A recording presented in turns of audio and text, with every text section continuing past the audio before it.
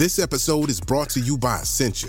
A better you starts with better hydration. Essentia is on a mission to inspire people to do what matters most. Their proprietary ionization process transforms water from any source into ionized alkaline water, providing water that's 99.9% pure with a pH of 9.5 or higher. Essentia overachieving H2O, the #1 ionized alkaline water. Shop now. This autumn, Sky at Night magazine's Masterclass series returns with a new set of online talks all about stargazing. Over 3 sessions, we'll be joined by expert astronomers who'll talk us through a different aspect of observing, then stay on hand to answer all of your questions. On the 29th of September, learn how to navigate across the stars and constellations. Then, take a tour of the moon as we get to grips with the lunar landscape on the 27th of October. And finally, check in with the neighbours on the 1st of December and learn how to observe the planets. And if those dates don't work for you, don't worry. They'll all be available on demand after the talk. Tickets cost £15 each, or you can save yourself £9 by getting all 3 at once.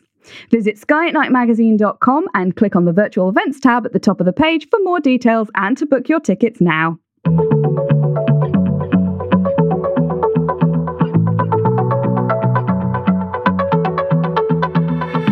Hello and welcome to Star Diary, the podcast from the makers of BBC Sky at Night magazine. You can subscribe to the print edition of the magazine by visiting skyatnightmagazine.com or to our digital edition by visiting iTunes or Google Play.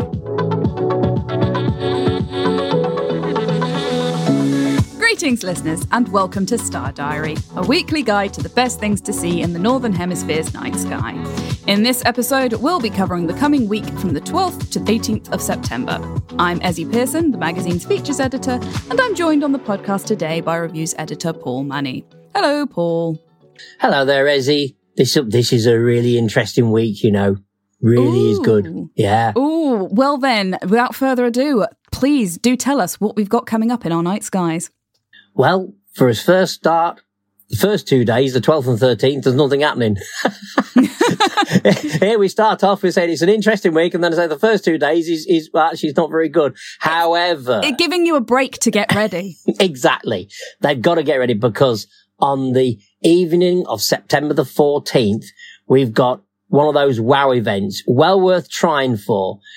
Even if you're a beginner, you know, have a look because the moon occults the planet Uranus. Now, these don't happen often. So, you know, this is one of those times where it all works together sort of thing. Some occur when the moon's below the horizon and Uranus is below the horizon, so it don't work for us. But for the UK, we actually do get to see this one. You need to be looking from about 10:30 p.m. until about 11:20 for the reappearance. Now, the disappearance of the planet is actually on the bright limb, and that always causes problems. Visually, I mean, you've got to remember that Uranus is plus 5.7. The moon, it's minus magnitude, it's about minus 12, if I remember right. Yeah. So it's pretty bright. Slight brightness difference there. It is a challenge, isn't it? Yeah. I mean, but we're up for challenges at the magazine, aren't we? We like our challenges. Absolutely. But it's worth doing because you're seeing a planet. And the thing about stars when they're occulted, they go out straight away. They're a pinpoint source. Uranus, I mean, Pete's got a really good article about this in actual fact in the Sky at Night magazine for September. Yes. And he actually points out that the disk, being about 3.7 arc seconds in diameter, it takes about 8 seconds for it to disappear. I mean, 8 seconds is almost an eternity. It's an eternity, Ezzy. You know, it'll feel like it's something. But I tell you what, those 8 seconds will flash by when you're trying to image it. It's how you know it's a planet, not a star, because they just like blank out. Exactly. This is the point. That's why it's so different and they're so rare. We don't have many of these come along. So, you know, it's well worth having a go at something. You will need a telescope for this. And to be honest, you will ideally need high magnification so you can at least see something of a disk of the planet. But it'll still be interesting to follow it and see as the moon creeps up towards Uranus and then begins to cover it. Now, it'll be interesting if anybody does observe it, sort of thing, you know. We'll be trying. I'm sure I'll be trying as well, you know, cloud permitting, the usual caveat. There is an unusual thing, and I can understand why Pete didn't mention it, is that, of course, there is the moons of Uranus. Now, because the moon is so bright, my suspicion is that they will be too faint. They'll be swamped by the moonlight. But, you know, I'll be looking out for them just in case. You never know. And if you're imaging, you'd throw the gain up really high just to see if you pick them out. So you never know. You might pick them out as well. But the main event is this rather unusual occultation of Uranus. So this is on the 14th of September between 10:30 and 11:20. So do have a go at trying to find this sort of thing, because I think seeing, again, solar system in motion, isn't it? We're seeing the moon moving against the background, stars, and in this case, a planet as well as a bonus. So there we are. Now, moving on, September the 15th, the moon, of course, is moving along. And isn't it a surprise? That was September the 14th. Literally, it's about 15 degrees further across the sky, the moon, from Uranus. So Uranus, as I mentioned the other week in actual fact, is almost level as it's rising about 10 o'clock with the Pleiades star cluster. The Pleiades and Uranus, they're getting into the evening sky now, a lot easier to see. So 10 o'clock as such seen here. And we've got Mars in Taurus as well. So the moon on the sort of like the 15th lies below Messier 45, the Pleiades star cluster. Then on the late evening on the 16th, it actually lies above Mars. So there we are. So we've gone from Uranus to the moon passing the Pleiades to the moon actually passing and being above Mars. And Mars will be quite bright. It is heading towards opposition. And it'll be quite bright. So another star. There, it looked like another star below the moon.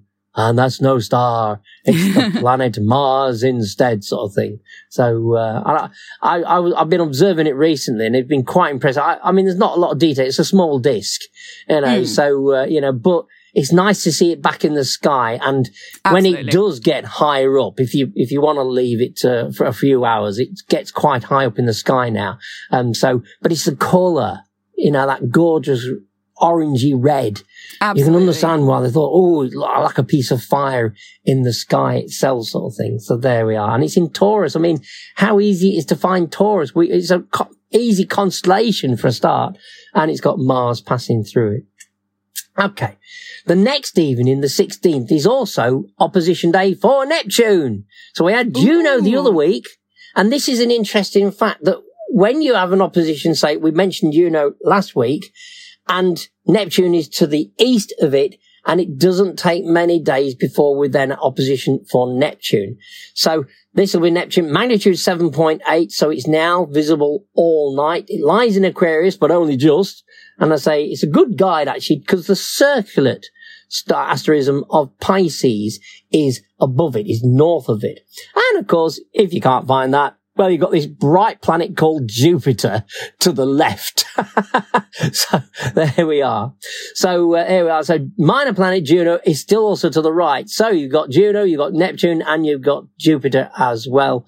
And I say Neptune is now visible. I love it when it gets to this point whereby it's actually visible throughout the whole night, because it becomes easy to see for me from my back garden. Because I have so much in the way in the east sort of thing initially. So they are September the 16th.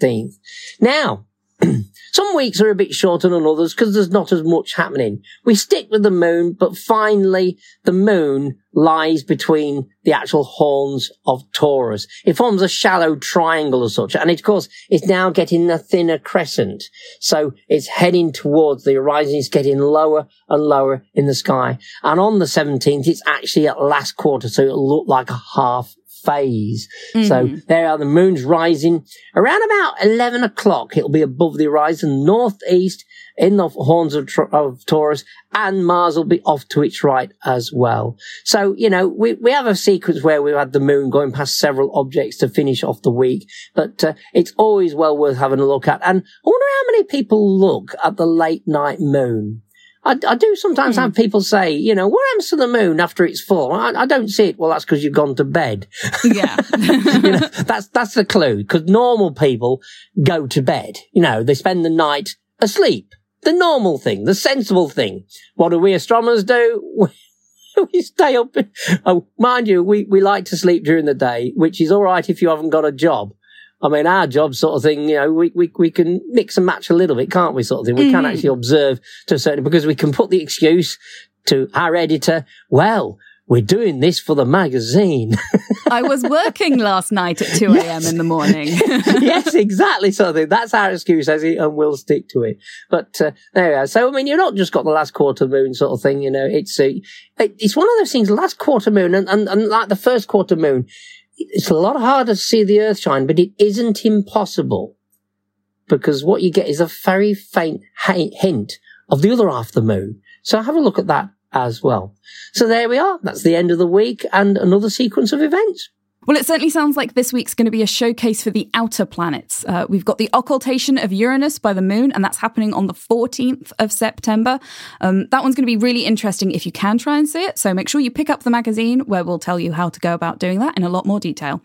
And of course, Neptune will be in opposition on the 16th of September.